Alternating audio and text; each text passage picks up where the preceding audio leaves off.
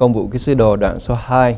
Tôi muốn hội thánh của Chúa chúng ta nhìn xung quanh, nhìn những cái hàng ghế trống, nhìn những cái gương mặt của những người xung quanh. Và tôi muốn chúng ta đặt cái câu hỏi này: tại sao hội thánh lại như vậy? Tại sao có những cái hội thánh đông, có những hội thánh vắng?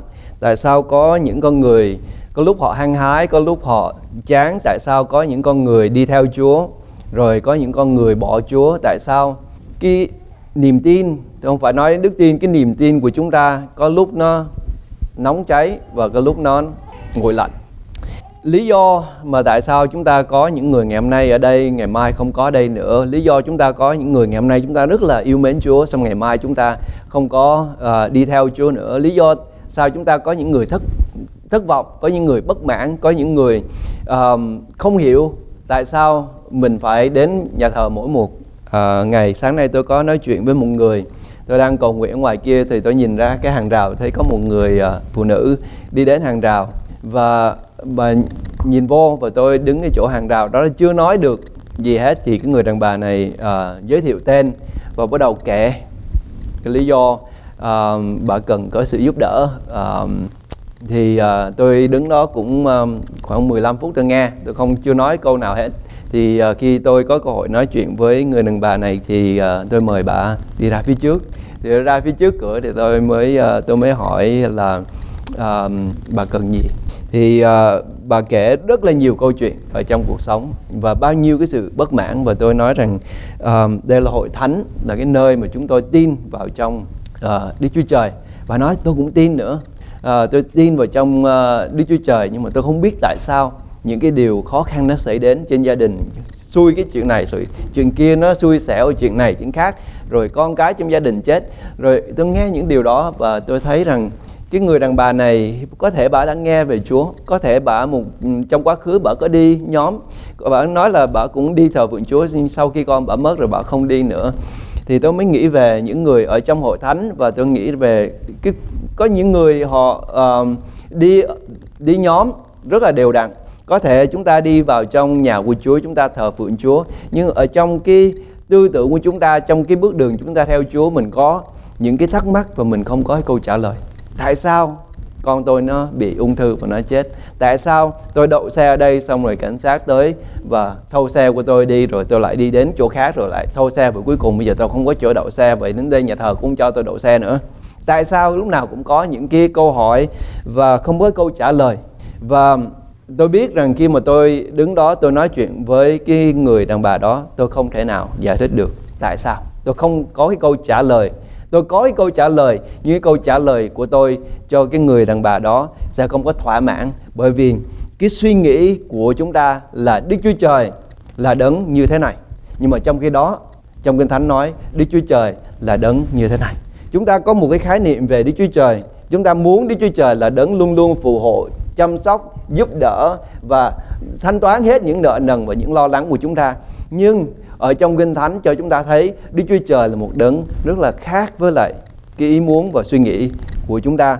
Và nhất là nếu chúng ta không có bước vào trong sự thờ phượng Chúa thì chúng ta càng không biết về Chúa hơn nữa. Nhất là chúng ta không học lời của Chúa thì chúng ta càng không biết về Chúa hơn nữa. Vậy khái niệm của chúng ta nó càng ngày nó càng trở nên mù quáng và sai lầm, và chúng ta sẽ thất vọng, và chúng ta sẽ rất là thất vọng, bởi vì một ngày nào đó chúng ta sẽ thức dậy và mình nhìn thấy rằng mình sẽ xa cách Chúa, mình không có ở trong nước của Đức Chúa Trời. Vì vậy lý do mà tôi muốn đưa cái đề tài này ra cho hội thánh của Chúa, nói về cái giáo lý tinh túy của Đức Chúa Trời. Có nhiều hội thánh nói rằng chúng ta không cần phải nói đến giáo lý, chúng ta chỉ cần làm những công việc đúng và chúng ta đừng làm những công việc sai, đó là tin lành. Nhưng mà tôi nói hội thánh của Chúa đó không phải là tin lành. Tin lành là Chúa Giêsu Christ được giao giảng ra, đó là tin lành, chứ không phải làm những công việc đúng và tránh những công việc sai, đó không phải là tin lành. Tin lành không phải là khi chúng ta trở nên một con người tốt và chúng ta bỏ đi con người xấu, đó không phải là tin lành. Tin lành là Đức Chúa Trời được vinh hiển qua đời sống của chúng ta, đó là tin lành. Tin lành, cái chữ tin lành đó là giao truyền phúc âm. Khi ở trong Tân Ước, khi chúng ta đọc cái chữ tin lành có nghĩa là giao truyền. Hai cái chữ đó được nói ra, được sử dụng một cách tự do ở trong Tân Ước. Khi chúng ta nghe về tin lành có nghĩa là giao truyền phúc âm đó. Vậy nên tin lành là gì? và làm thế nào để chúng ta có một cuộc sống vững chắc ở trong Chúa. Tôi về Việt Nam, tôi có đi ở trên, tôi có nói với hội thánh rồi, tôi thường tôi ở trong cái xe taxi và tôi ngồi đó tôi chờ. Trước đây thì tôi vô trong xe cái tôi vỗ vai cái người tài xế là tôi nói chuyện liền. Nhưng mà kỳ này tôi ngồi trong xe đó, tôi đi với những mục sư khác ở trong xe, tôi chờ coi những người mục sư đó làm như thế nào, làm thế nào để giới thiệu Chúa cho một cái người mà có thể biết Chúa rồi, có thể chưa biết Chúa, nhưng mà hầu hết những người lái xe taxi là những người chưa biết về Chúa. Thì tôi bắt đầu tôi mới nhìn thấy cái cách để một người mà đến giới thiệu Chúa cho một người mới tin Chúa nó rất là khác biệt. Mỗi một người có một cái cách để mà chia sẻ Chúa. Và tôi thấy có nhiều người rất là giỏi, có những người tôi thấy rằng họ rất là mập mờ ở trong cái sự chia sẻ Chúa Giêsu Christ cho một người chưa tin Chúa. Và tôi đặt câu hỏi rằng tại sao mình có thể là trở thành một người mục sư, mình đã đi theo Chúa rất là lâu rồi, nhưng mà mình vẫn chưa biết làm thế nào để mình chia sẻ Chúa, làm thế nào để mình chia sẻ tin lành. Bởi vì lý do là chúng ta đi theo Chúa nhưng mà chúng ta chưa hiểu giáo lý của Đức Chúa Trời. Tôi không phải nói đến cái giáo lý căn bản ngày hôm nay, nhưng mà tôi nói đến cái giáo lý của Đấng Christ là gì. Ở trong này chúng ta coi với tôi trong Công-vụ các sứ đồ, đoạn số 2 câu số 42: và những người ấy bền lòng giữ các lời dạy của các sứ đồ. Thứ nhất, sự thông công của các anh em, lễ bẻ-bánh và sự cầu nguyện. Ai trong chúng ta cũng biết cầu nguyện hết, đúng không? Khi mà tôi nói cầu nguyện, chúng ta đều biết cầu nguyện. Chúng ta biết lễ bẻ-bánh có nghĩa là khi chúng ta dự tiệc thánh chung với nhau. Chúng ta biết thông công, chúng ta biết nói chuyện với nhau. Mình sẽ xem ở trong những cái đề tài này những ngày tới đây. Nhưng nếu mà tôi nói lời dạy của các sứ đồ là gì, ở đây chúng ta ai biết? Các sứ đồ dạy hội thánh của Chúa lúc ban đầu điều gì? Ai chúng ta biết? Đây là lý do tại sao có nhiều người đi từ hội thánh này qua những hội thánh khác và không bao giờ tìm thấy sự thỏa mãn cho linh hồn của mình. Bởi vì họ không có ở một chỗ lâu để mà họ có thể hiểu được cái lời dạy của các sứ đồ. Hội thánh lúc ban đầu 120 người họp lại với nhau ở trên phòng cao. Họ ngồi lại, họ cầu nguyện và theo như lời của Chúa Giêsu nói, Chúa An Ninh giáng xuống trên họ và họ bắt đầu nói tiếng lạ. Và khi mà họ nói tiếng lạ, những người xung quanh họ nghe những người môn đồ nói tiếng lạ, họ không hiểu những người này nói điều gì hết. Lý do là như thế này, là con người của chúng ta được tạo dựng nên để mà làm cho Đức Chúa Trời được vinh hiển. Tất cả mọi tạo vật được dựng nên để làm cho Đức Chúa Trời được sáng danh. Nhưng bởi vì con người của chúng ta phạm tội và sa ngã lỗi lầm của chúng ta đem chúng ta xa cách với Đức Chúa Trời, và chúng ta quên đi và chúng ta mất đi cái bản năng để mà làm cho Đức Chúa Trời được vinh hiển.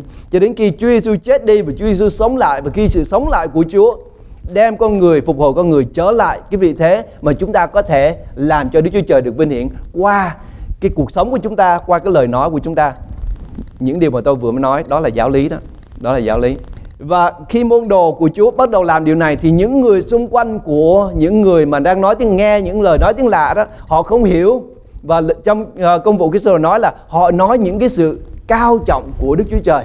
Nhưng những người xung quanh họ không hiểu. Lý do tại sao họ không hiểu? Bởi vì họ mất đi cái vị thế để mà biết và có cái khả năng hay có cái quan năng để làm cho Đức Chúa Trời được vinh hiển, hay ngợi khen Đức Chúa Trời. Họ đã mất đi cái điều đó. Cho nên khi mà họ nghe những người môn đồ của Chúa mới được cái sự đổi mới, được sự đầy dạy của Thánh Linh, và họ bắt đầu nói những cái sự cao trọng của Đức Chúa Trời, họ không hiểu.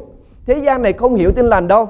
Cho đến khi một người đứng ra, và cái người đó có tên là Phi-e-rơ, và ông bắt đầu ông nói với cái ngôn ngữ mà người ta hiểu được, thì bao nhiêu người tin Chúa? Lúc cái bài giảng ban đầu được giảng ra, bao nhiêu người tin Chúa? 3.000 người nam tin Chúa, chưa kể phụ nữ và trẻ em. Có nghĩa là có rất là nhiều người, nếu mình nói gấp đôi đi, khoảng 6.000 người tin Chúa. Và những ngày sau đó, ông Phi-e-rơ, ông giảng lời giảng thứ hai, bao nhiêu người tin Chúa? Khoảng 5.000 người tin Chúa. Mình nói hội thánh ban đầu là hội thánh 20.000 người. Mình nghĩ đi, 20.000 người ngồi lại với nhau, mỗi người làm theo cái sở thích của mình. Những người làm theo những cái ý mà mình muốn, mình cho đó là đúng. Tôi nghĩ rằng cái công việc này là công việc tốt, cho nên tôi sẽ làm những công việc này. 20.000 người, tôi nói chỉ những người ở trong cái hội thánh chúng ta ngày hôm nay, tôi nói quý vị cứ làm theo những cái điều gì quý vị nghĩ là tốt ở trong hội thánh này, thì mình nghĩ hội thánh này nó sẽ đến đâu. 20.000 người nó sẽ là một cái chợ. Một cái chợ nó rất là hỗn loạn, chứ không phải là nó tốt đẹp gì. Và những con người này khi mà họ trở lại với nhau, khi mà sống chung với nhau, và trong cái thời điểm từ lúc ban đầu, thì làm thế nào để mà họ cùng trở nên một thân thể của Đấng Christ? Làm thế nào để họ có chung một tiếng nói? Làm thế nào để họ có một cái hướng đi để mà họ có thể trưởng thành ở trong Chúa? Cách nào? Hội thánh chúng ta nghĩ làm cách nào để họ có thể trưởng thành là một hội thánh lúc ban đầu? Chúng ta thấy đây, ông Phi-e-rô ông đưa ra 4 cái điểm, và cái điểm quan trọng nhất là cái điểm đầu tiên. Và những người ấy, có nghĩa là khoảng 20.000 người đó, những người ấy đó không phải là số người nhỏ đâu, số người rất lớn. Những người ấy bền lòng giữ lời dạy của các sứ đồ. Các sứ đồ dạy họ điều gì? Những điều gì mà chúng ta gặp mặt nhau ở trong hội thánh của Chúa tuần này qua tuần khác, để mà chúng ta học điều gì? Chúng ta học giáo lý của Đấng Christ. Chúng ta học giáo lý. Nếu chúng ta không có một cái giáo lý căn bản và chung tập thể với nhau, thì chúng ta không thể nào bước đi chung với nhau. Chúng ta không thể nào là thân thể Đấng Christ được. Bởi vì nếu mỗi một người làm theo cái ý riêng của mình, thì mình nhớ dân Israel lúc bấy giờ, sau khi cái thời kỳ của ông Joshua, mỗi người làm theo cái ý muốn của mình, cho đến khi mà dân Do Thái bị bắt đi làm vua tù, họ không biết làm cách nào để làm cho Đức Chúa Trời đẹp lòng hết. Chúng ta cũng vậy thôi. Hội thánh của Chúa ngày hôm nay, nếu chúng ta không giữ các lời dạy của các sứ đồ, có nghĩa là chúng ta không nắm lấy cái giáo lý tinh túy của Đấng Christ, thì mình sẽ không biết cách nào để mà mình chia sẻ Chúa. Mình không biết cách nào để mình sống chung với nhau là một tập thể của gia đình, của thân thể Đấng Christ. Mình không biết cách nào để mình làm chứng về cái niềm tin của chúng ta. Mình không biết, bởi vì mình không có cái giáo lý căn bản và tập đoàn của Đấng Christ.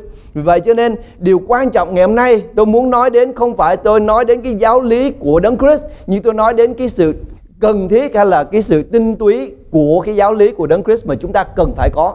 Những ngày tới đây và cái hội thánh này, chúng ta sẽ giao giảng ra, chúng ta sẽ dạy dỗ về giáo lý của Đấng Christ từ bây giờ cho đến khi chúng ta gặp mặt Chúa. Nhưng ngày hôm nay tôi muốn nói về cái tầm quan trọng và cái sự cần thiết của cái sự học vấn giáo lý của Đấng Christ cho mỗi người trong chúng ta. Nếu không thì mình sẽ không biết mình tin gì, mình sẽ không có cái lập trường ở trong Đấng Christ, mình sẽ không trưởng thành ở trong Chúa. Cái rễ của mình sẽ không có đâm xuống và mình sẽ đi từ chỗ này đến chỗ khác, mình không có trưởng thành và lớn lên được.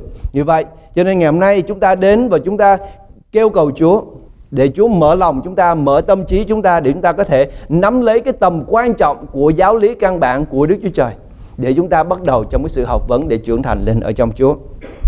Con dân mỗi một người ngày hôm nay, dẫu chúng con không đông, nhưng chúng con biết rằng ý muốn của Chúa sẽ được nên trên đời sống của mỗi người có mặt tại nơi đây. Lạy Chúa, xin Ngài làm cho lòng của chúng con mạnh mẽ, làm cho tâm trí của chúng con được mở ra, để Chúa Ngài dạy chúng con, dẫn chúng con đi vào trong đạo lý thật của Ngài chơi, để chúng con trở nên những cái dụng cụ có ích và có cái giá trị cho vương quốc của Đức Chúa Trời. Trong danh của Chúa Giêsu Christ con cầu nguyện. Amen.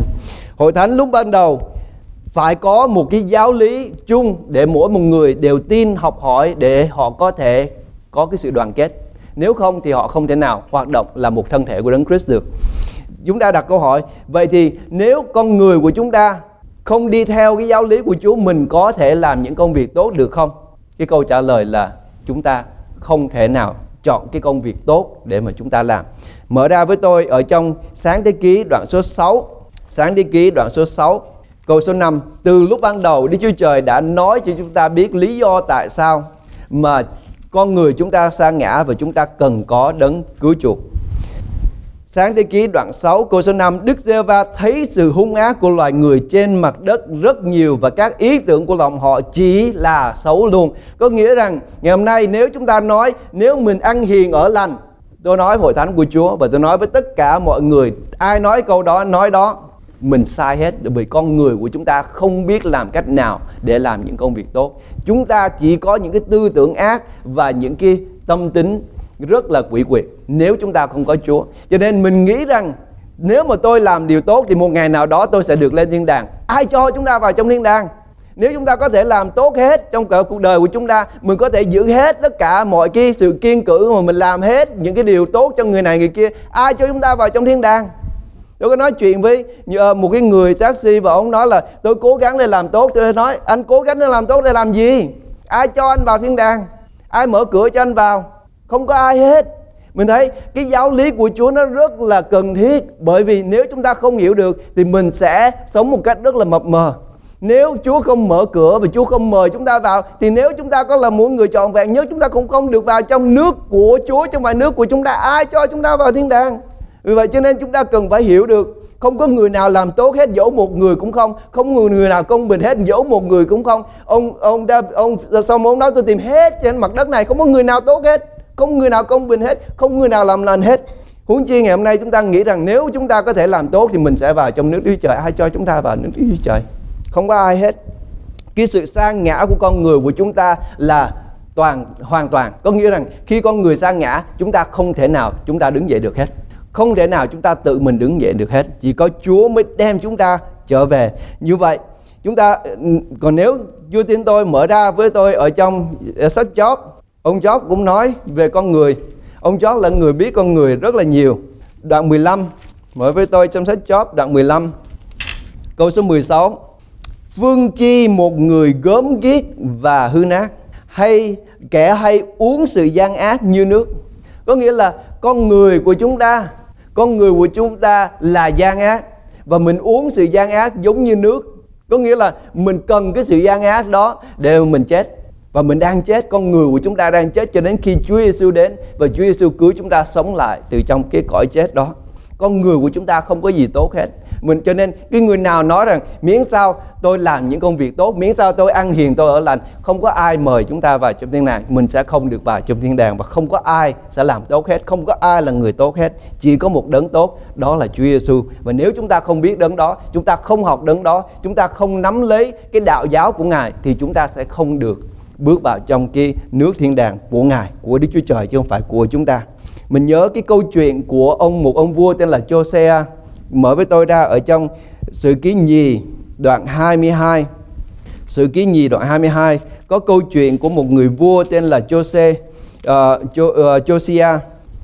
Câu chuyện này nó diễn ra ở trong cái thời điểm mà dân sự Do Thái bắt đầu đi xuống ở trong cái sự thờ phượng của họ. Họ có biết bao nhiêu người vua dậy và được dấy lên, và họ bị sụp đổ bởi vì họ không có hiểu biết một điều, đó là ý muốn của Đức Chúa Trời là gì. Họ nghĩ rằng họ sẽ cai trị bởi vì họ có cái sự kêu gọi của Chúa. Tôi làm vua, tôi muốn làm gì tôi làm. Nhưng Đức Chúa Trời nói, và dưới giờ chứng minh điều này, đó là nếu chúng ta làm theo ý muốn của mình thì chúng ta làm sai chật hết. Chỉ có khi nào chúng ta làm theo ý muốn của Chúa.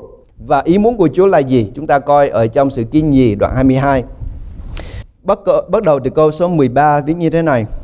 Xin lỗi, Các Vua thứ nhì, chứ không phải Sử Ký thứ nhì, từ vì Sử Ký thứ nhì không có câu 22. Các Vua thứ nhì đoạn 22, bắt đầu từ câu số 13. Hãy đi cầu vấn Đức Giê-hô-va cho ta, cho dân sự và cho cả Juda về các lời của sách mới tìm được. Đây là cái câu chuyện của dân sự Israel, dân Juda. Và dân Juda ở với Chúa, có vua thờ phượng Đức Chúa Trời cho đến thời kỳ của ông vua Jose. Và khi ông Jose ông đang cai trị nước, lúc ông có 8 tuổi cho đến khi mà ông đã trưởng thành, ông đang cai trị, thì ông mới tìm được một cuốn sách. Và khi ông mở cuốn sách này, ông đọc cuốn sách này rồi, thì ông mới nhận ra điều này: mình làm tất cả những công việc từ trước giờ mình làm nó vô ích. Nhưng mà từ trước đến giờ, bao nhiêu đời vua cho đến thời kỳ của ông Jose, họ nghĩ rằng họ làm đúng, họ nghĩ là họ tuân theo lời của Đức Chúa Trời, họ có vua cai trị. Mà tại sao bây giờ nó lại thay đổi? Thì chúng ta coi trong cái câu chuyện này. Vậy vì cơn giận của Đức Giê-hô-va nổi lên cùng chúng ta thật lớn lao, tại tổ phụ chúng ta không có nghe theo các lời của sách này và không làm theo điều đã truyền phán cho chúng ta. Đây là cái căn bản của giáo lý của Đấng Christ. Có nghĩa rằng chúng ta phải làm theo những cái lời được viết trong sách này. Chúng ta phải làm theo ý muốn của Chúa. Chúng ta phải đi theo cái giáo lý của Chúa Giêsu Christ, chứ không phải theo cái suy diễn của chúng ta điều gì là đúng, điều gì là phải, hay điều gì mà hội thánh nói là đúng là phải. Chúng ta phải làm theo những gì mà Kinh Thánh cho là đúng và nói chúng ta cần phải làm. Đó là giáo lý. Còn nếu không, ở trong lời của Chúa nói cơn giận của Đức Giê-hô-va đổ cho chúng ta bởi vì chúng ta không biết. Và chúng ta thấy có một cái điều nó lạ đây là họ đọc lời của Chúa, họ biết lời của Chúa, nhưng có một cái điều cần thiết nữa trong câu số 14. Vậy thầy tế lễ Hin-kia, Akam, Akdoba, Sapham và Asajia đi tìm nữ tiên tri Hunda, vợ của Salum, người giữ áo lễ, con trai của Tikva, cháu của Hakha, người ở tại Jerusalem trong quận thứ nhì, nói chuyện với nàng. Nàng bèn nói rằng Đức Giê-hô-va của Đức Chúa Trời nói như vậy. Có nghĩa là gì?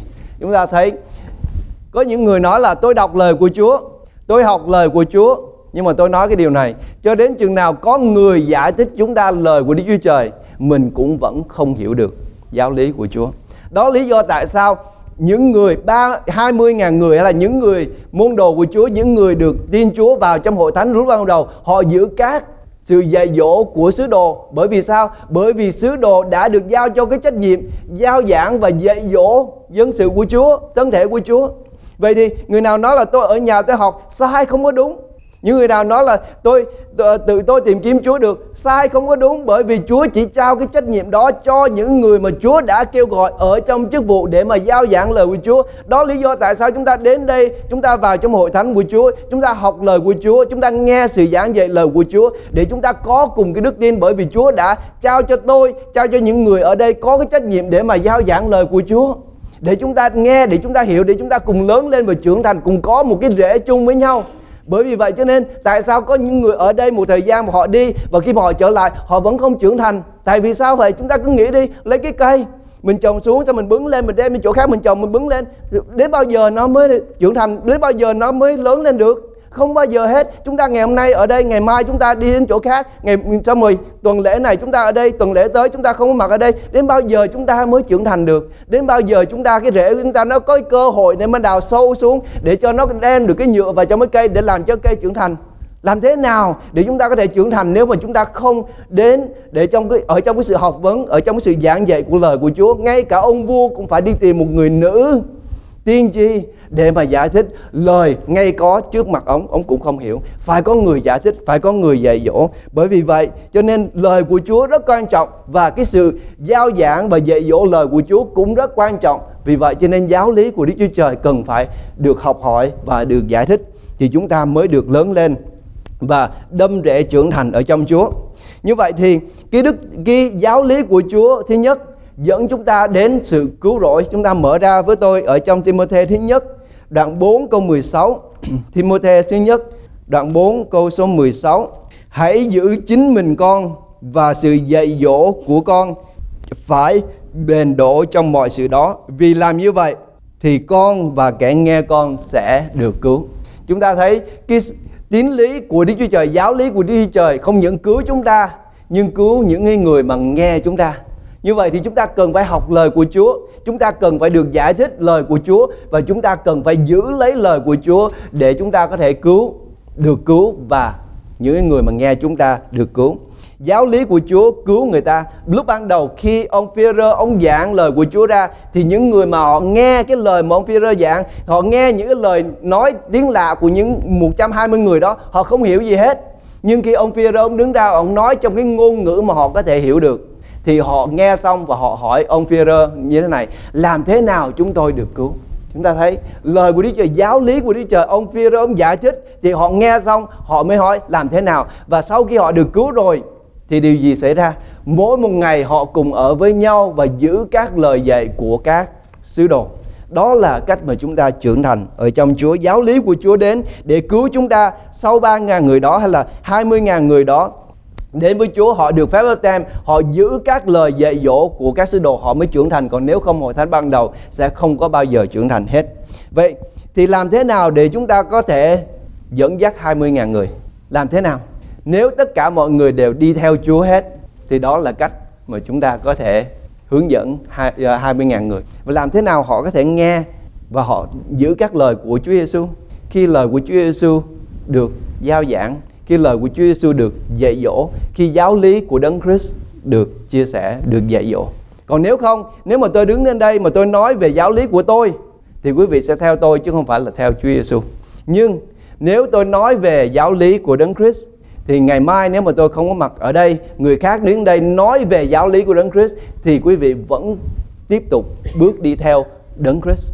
Nếu tôi có đứng hay tôi có ngã thì quý vị vẫn tiếp tục theo Đấng Christ, nếu lời của Đấng Christ hay là giáo lý của Đấng Christ được chia sẻ ra. Vậy chúng ta đi theo Chúa khi chúng ta học giáo lý của Ngài, khi chúng ta trở nên giống như Chúa Giêsu trong cách bắt chước làm những công việc mà Ngài làm. Và điều thứ ba, khi chúng ta dạy lại những công tác mà Chúa Giêsu đã dạy chúng ta. Đó là cách mà chúng ta trưởng thành ở trong Chúa. Nếu không có một cái tín lý chung, nếu hội thánh ban đầu không có giảng về Đấng Christ mà họ giảng về tín lý của ông Phi-rơ, người kia giảng tín lý của Phao-lô, người khác giảng tín lý của A-pô-lô, người khác giảng tín lý của Gia-cơ, người khác, thì mỗi một nhóm người sẽ đi theo cái tín lý của những người khác nhau và họ không có hiệp lại là một. Bởi vì vậy cho nên hội thánh lúc ban đầu họ chỉ dạy một tín lý thôi, đó là tín lý của Đấng Christ. Vì vậy cho nên chúng ta thấy có rất là nhiều hội thánh ngày hôm nay, khi những người ở trong cái hội thánh đó và hội thánh đó không có giảng ra tín lý của Đấng Christ, họ đi ra khỏi hội thánh đó, họ rất là lạc lõng. Bởi vì sao? Họ đến một hội thánh khác, họ giảng tín lý của cái hội thánh đó chứ không phải của Đấng Christ.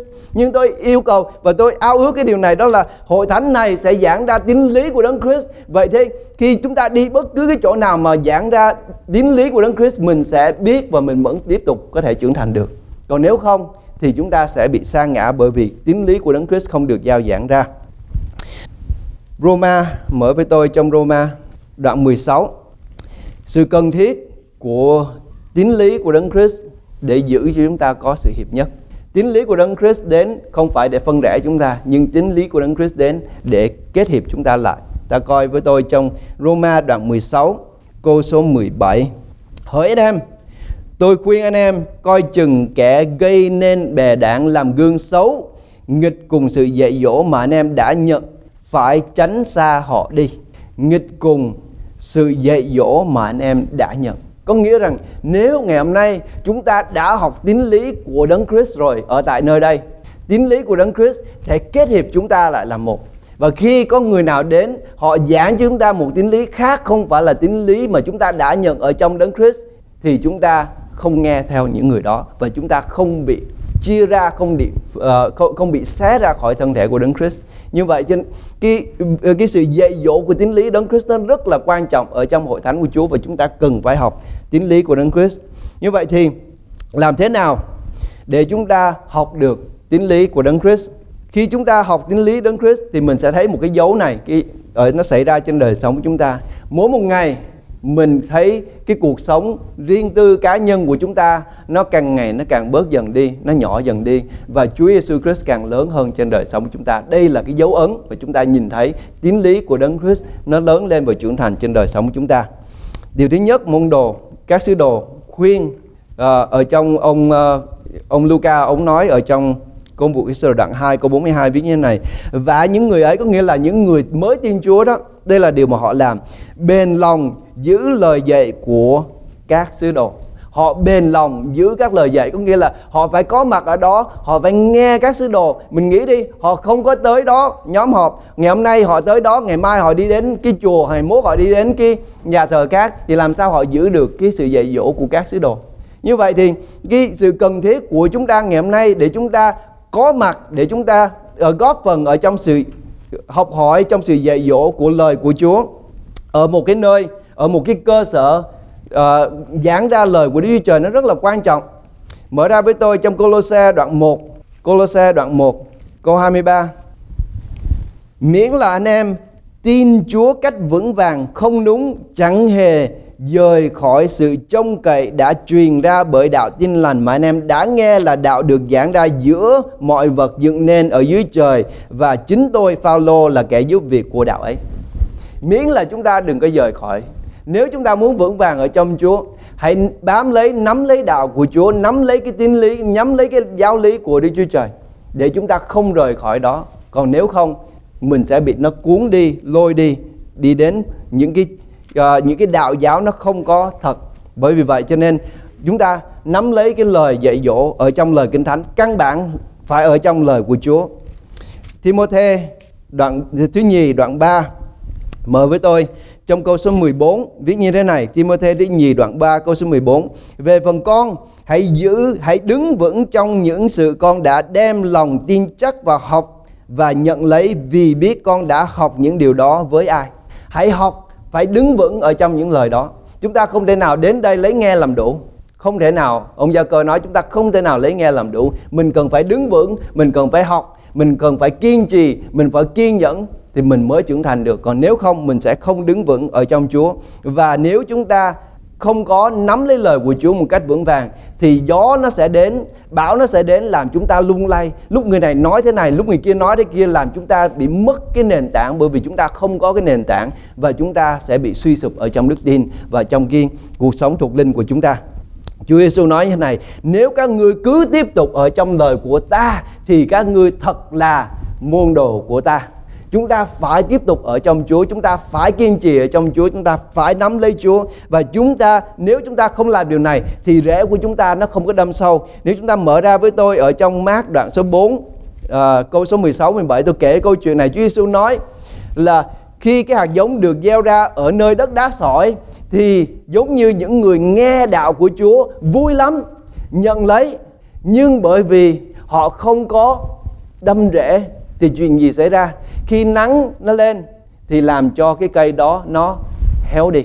Họ vui lắm, họ nắm lấy, họ nhận lấy. Giống như ngày hôm nay có nhiều người, tôi có nói chuyện với một số người, tôi nói là đi đến cái hội thánh đó thì họ đến hội thánh đó, họ nghe một sư giảng nó hay lắm, họ vui lắm, nói cái chỗ này là chỗ tôi sẽ đi, chỗ này là chỗ tôi sẽ đóng góp cái thời gian của tôi tại nơi đây. Xong rồi họ ở đó một tuần lễ, cái tuần lễ sau nữa cái họ nói ôi, như cái chỗ này không phải là chỗ kêu gọi tôi không có đồng ý với mục sư cái chỗ này, tôi không thấy cái chỗ này nó thích ứng, chỗ này cái chỗ parking nó khó quá rồi, chỗ này đòi hỏi nhiều quá, chỗ này họ không có cái ở trong cái lòng của họ, trong cái miền đất ở trong lòng của họ nó có nhiều đá quá, nó không có chỗ để cho cái rễ, không có cái sự kiên trì, và họ nói thôi đi tìm cái chỗ khác. Rồi họ bỏ cái hội thánh này, họ đi đến cái hội thánh khác, cái họ nghe bước vô nghe một sư giảng ô hay quá, xong họ ở đó một thời gian cái họ nói cũng không hay lắm, cái họ đi tìm chỗ khác. Không có cái cơ hội, không có thì giờ, không có cái sự kiên trì để mà rễ của họ được đào sâu ở trong Chúa. Chúng ta có biết rằng mặc dù mình ở trong một cái hội thánh, mặc dù họ không có giảng lời của Đức Chúa Trời, nhưng nếu chúng ta kiên trì thì Chúa sẽ tôn trọng cái sự kiên trì của chúng ta và khiến chúng ta lớn lên và trưởng thành, sẽ đem chúng ta đi đến một cái nơi mà chúng ta sẽ được học hỏi không?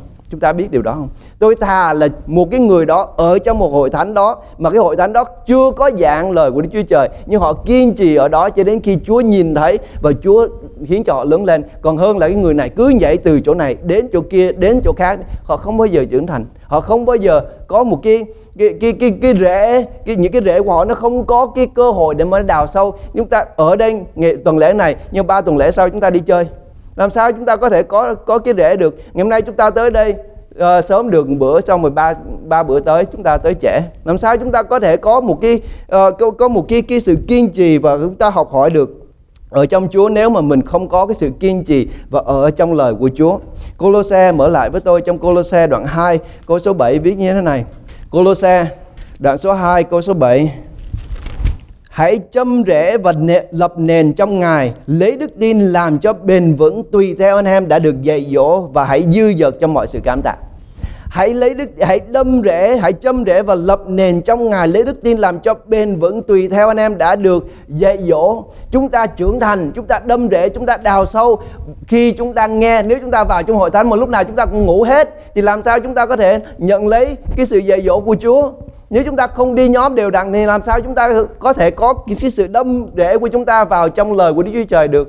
Bởi vì cái sự đâm rễ ở đây, ông Phaolô nói là khi chúng ta lấy đức tin làm cho bền vững tùy theo anh em đã được dạy dỗ. Chúng ta trưởng thành là khi chúng ta được dạy dỗ. Đức Chúa Trời khiến chúng ta lớn lên và trưởng thành ở trong Ngài.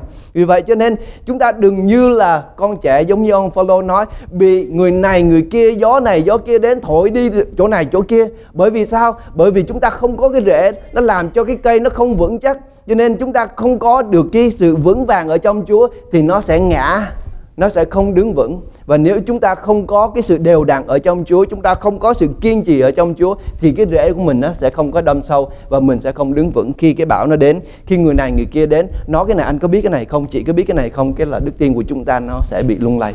Vì vậy, nó cần thiết để chúng ta nắm lấy cái giáo lý căn bản của Đấng Christ và chúng ta nắm lấy ở trong cái sự học hỏi và kiên trì của chúng ta ở trong Chúa. Bởi vì chúng ta biết điều này, giáo lý của Đấng Christ sẽ biến đổi chúng ta trở nên giống như Ngài. Nó không phải là bởi vì những gì mà chúng ta hiểu biết đâu, nó không phải bởi những cái kiến thức của mình đâu. Nhưng khi chúng ta học hỏi giáo lý của Đấng Christ thì giáo lý của Đấng Christ sẽ biến chúng ta trở nên giống như Ngài.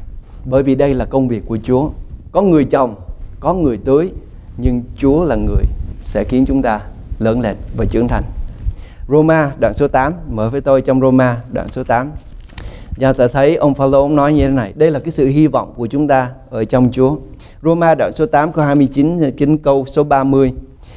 Và chúng ta biết rằng mọi sự hiệp lại làm ích cho kẻ yêu mến Đức Chúa Trời, tức là cho kẻ được gọi theo ý muốn Ngài đã định. Vì những kẻ Ngài đã biết trước thì Ngài cũng đã định sẵn để giống như hình bóng của con Ngài, hầu cho con ấy được làm con cả ở giữa nhiều anh em. Còn những kẻ Ngài đã định sẵn thì Ngài đã gọi, những kẻ Ngài đã gọi thì Ngài cũng đã xưng công bình, và những kẻ Ngài đã xưng công bình thì Ngài cũng sẽ làm cho vinh hiển.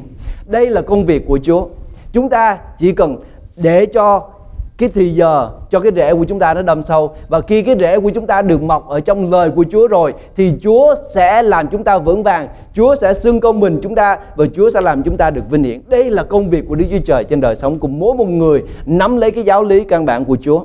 Chúng ta phải tin điều này, không phải bởi vì chúng ta học, bởi vì chúng ta có sự khôn ngoan cho nên chúng ta mới được vinh hiển đâu. Không phải. Đó là công việc của Đức Chúa Trời làm trên đời sống của chúng ta.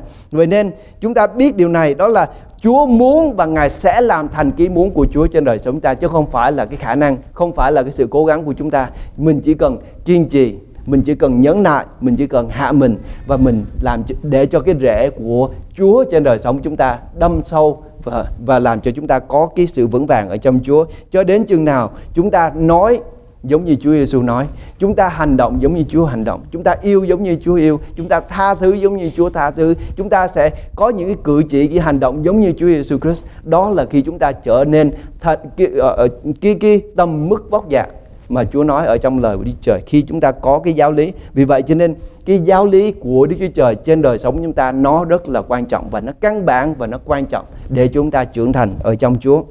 Làm thế nào chúng ta học được cái giáo lý này? Thứ nhất, chúng ta mở ra với tôi ở trong Giăng đoạn số 7 câu số 17. Giăng đoạn số 7 câu số 17. Đoạn số 7 câu số 17. Nếu ai khứng làm theo ý muốn của Đức Chúa Trời thì sẽ biết đạo lý ta. Nếu ai khứng làm theo. Làm cách nào để chúng ta có thể biết được giáo lý của Chúa? Khi chúng ta vâng lời Chúa. Khi chúng ta vâng lời Chúa. Đạo của Chúa nó không đến khi chúng ta chỉ học không thôi. Đạo của Chúa đến khi chúng ta vâng và làm theo lời của Chúa.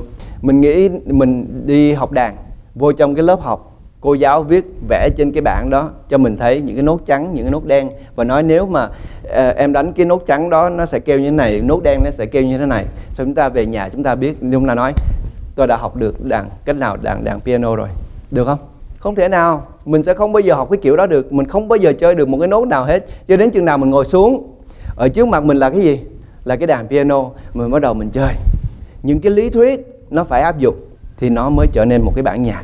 Còn nếu không, nó chỉ là lý thuyết thôi. Mình có thể mình ra mình nói tôi biết đàn, nhưng mà chưa bao giờ rờ cái đàn hết. Mình có thể mình nói mình biết Chúa, cho đến chừng nào mình bắt đầu mình áp dụng, mình bắt đầu mình thi hành, mình bắt đầu mình vâng theo lời của Chúa, thì mình mới trở nên một cái người mà thật sự biết Chúa. Như vậy thì mở với tôi trở lại ở trong Roma đoạn số 6 câu số 17. Roma đoạn số 6 câu số 17. Nhưng tạ ơn Đức Chúa Trời vì sau khi anh em làm tôi mọi tội lỗi thì đã từ lòng vâng phục đạo lý và sự đã ban làm mực thước cho mình. Để đọc lại. Nhưng tạ ơn Đức Chúa Trời vì sau khi anh em đã làm tôi mọi cho tội lỗi thì đã từ lòng vâng phục đạo lý trở nên trưởng thành. Đây là điều mà ông Phaolô nói. Khi chúng ta vâng đạo của Chúa thì chúng ta trưởng thành. Chúng ta vâng đạo của Chúa. Có nghĩa là nếu những cái điều mà chúng ta học ở đây, những điều chúng ta học ở trong hội thánh của Chúa, chúng ta vâng giữ và làm theo, thì chúng ta trở nên những con người thành nhân ở trong Chúa. Chúng ta trưởng thành ở trong Chúa. Còn cho đến chừng nào chúng ta làm cái công việc đó mình vẫn chỉ là những người lý thuyết thôi, chứ mình chưa có phải là người trưởng thành ở trong Chúa. Điều cuối cùng tôi muốn nói đến, hãy cẩn thận giáo lý lạ và giáo lý sai lầm. Tôi nói nếu chúng ta ở trong một cái môi trường mà không có giảng lời của Chúa thì chúng ta sẽ không bao giờ học được lời của Chúa. Nếu chúng ta ở trong một cái môi trường lâu lâu họ nói về lời của Chúa thì chúng ta sẽ học lời của Chúa, nhưng mà cái sự trưởng thành của chúng ta nó sẽ rất là lâu. Nhưng nếu chúng ta ở trong môi trường mà lúc nào cũng nói về giáo lý của Chúa hết thì chúng ta sẽ trưởng thành rất là nhanh chóng. Hãy cẩn thận cái nơi nào họ không giảng giáo lý của Đấng Christ.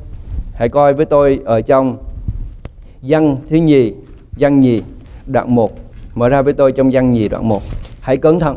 Lý do tại sao mà ngày hôm nay tôi dùng Kinh Thánh rất là nhiều, để chúng ta biết rằng tất cả giáo lý của Chúa đến ở trong Kinh Thánh. Nếu chúng ta không biết Kinh Thánh, mình chưa có cái nơi khởi đầu của giáo lý của Đấng Christ đâu.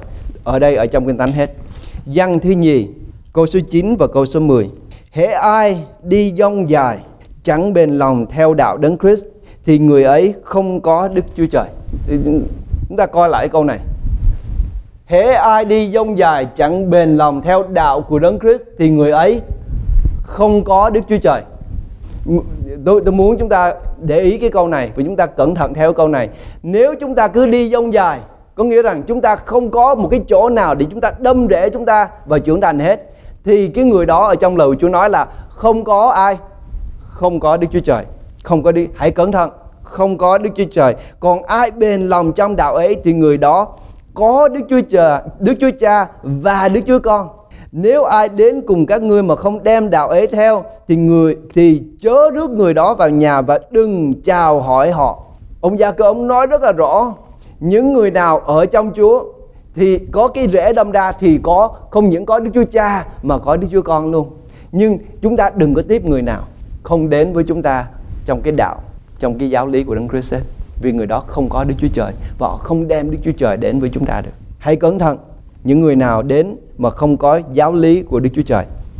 Vì nếu chúng ta ở trong Đấng Christ và chúng ta ở trong đạo Đấng Christ thì chúng ta mới trưởng thành. Nếu chúng ta ở trong một cái môi trường mà giảng đạo của Chúa, giảng lời của Đức Chúa Trời, giảng tín lý của Chúa thì chúng ta mới có Đức Chúa Con và Đức Chúa Cha và chúng ta mới trưởng thành ở trong Chúa. Còn nếu không, mình cứ đi dông dài, mình đi chỗ này chỗ kia, chỗ nào nghe xuôi tai, chỗ nào nghe khoái tai, giống như ông tiên tri ACG ông nói, thì họ sẽ không nghe, họ sẽ không lớn lên, họ không trưởng thành và đức tin của chúng ta trở nên vô ích. Như vậy, hãy trở lại với căn bản ngày hôm nay. Và tôi nói điều này, cho đến chừng nào tôi còn có mặt ở đây, tôi vẫn đứng đây, tôi sẽ giảng ra đạo của Đức Chúa Trời. Tôi sẽ nói ra giáo lý của Chúa. Quý vị tin điều này. Bởi vì tôi không có cái gì ở đây ngoài Chúa Giêsu Christ. Chúng ta hãy đến với Chúa trong sự cầu nguyện.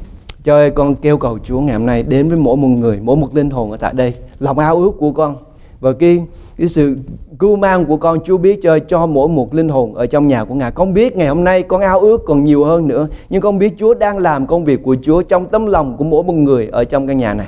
Con biết rằng rễ của họ nó đang phát triển ngay cả trong cái lời mà được chia sẻ ngày hôm nay ở trong đạo lý của Chúa. Những cái mầm, những cái rễ bắt đầu mọc xuống, đang đào sâu ở trong cái miền đất mà Chúa đang cấy ở trong tấm lòng của mỗi một người tại nơi đây. Trời ơi, xin hãy làm cho cơn mưa của Chúa đổ xuống trên những cái miền đất này, trên những cái rễ này bắt đầu đâm xuống trời để phát triển ra, làm trên những cái cây có thể phát triển, những cái cây sẽ đứng vững ở trong những cái thời kỳ bão tố sẽ xảy ra tới đây trong những cái cuộc sống của mỗi một người tại nơi đây. Con biết rằng những cái thời kỳ khó khăn sẽ xảy đến, và lạy Chúa xin giúp cho hội thánh này sẽ chuẩn bị cho mỗi một linh hồn được đứng vững trong những ngày tới đây trời. Lạy Chúa xin Ngài giúp cho chúng con, cho môi miệng của chúng con, cho cách nói, cách cư xử của chúng con, để tất cả mọi sự chúng con nói đều nói ra lời của Chúa, nói ra cái giáo lý của Ngài, chia sẻ gánh nặng cho nhau chơi, để chúng con có thể đứng vững, cho rễ của chúng con được đào sâu ở trong Chúa,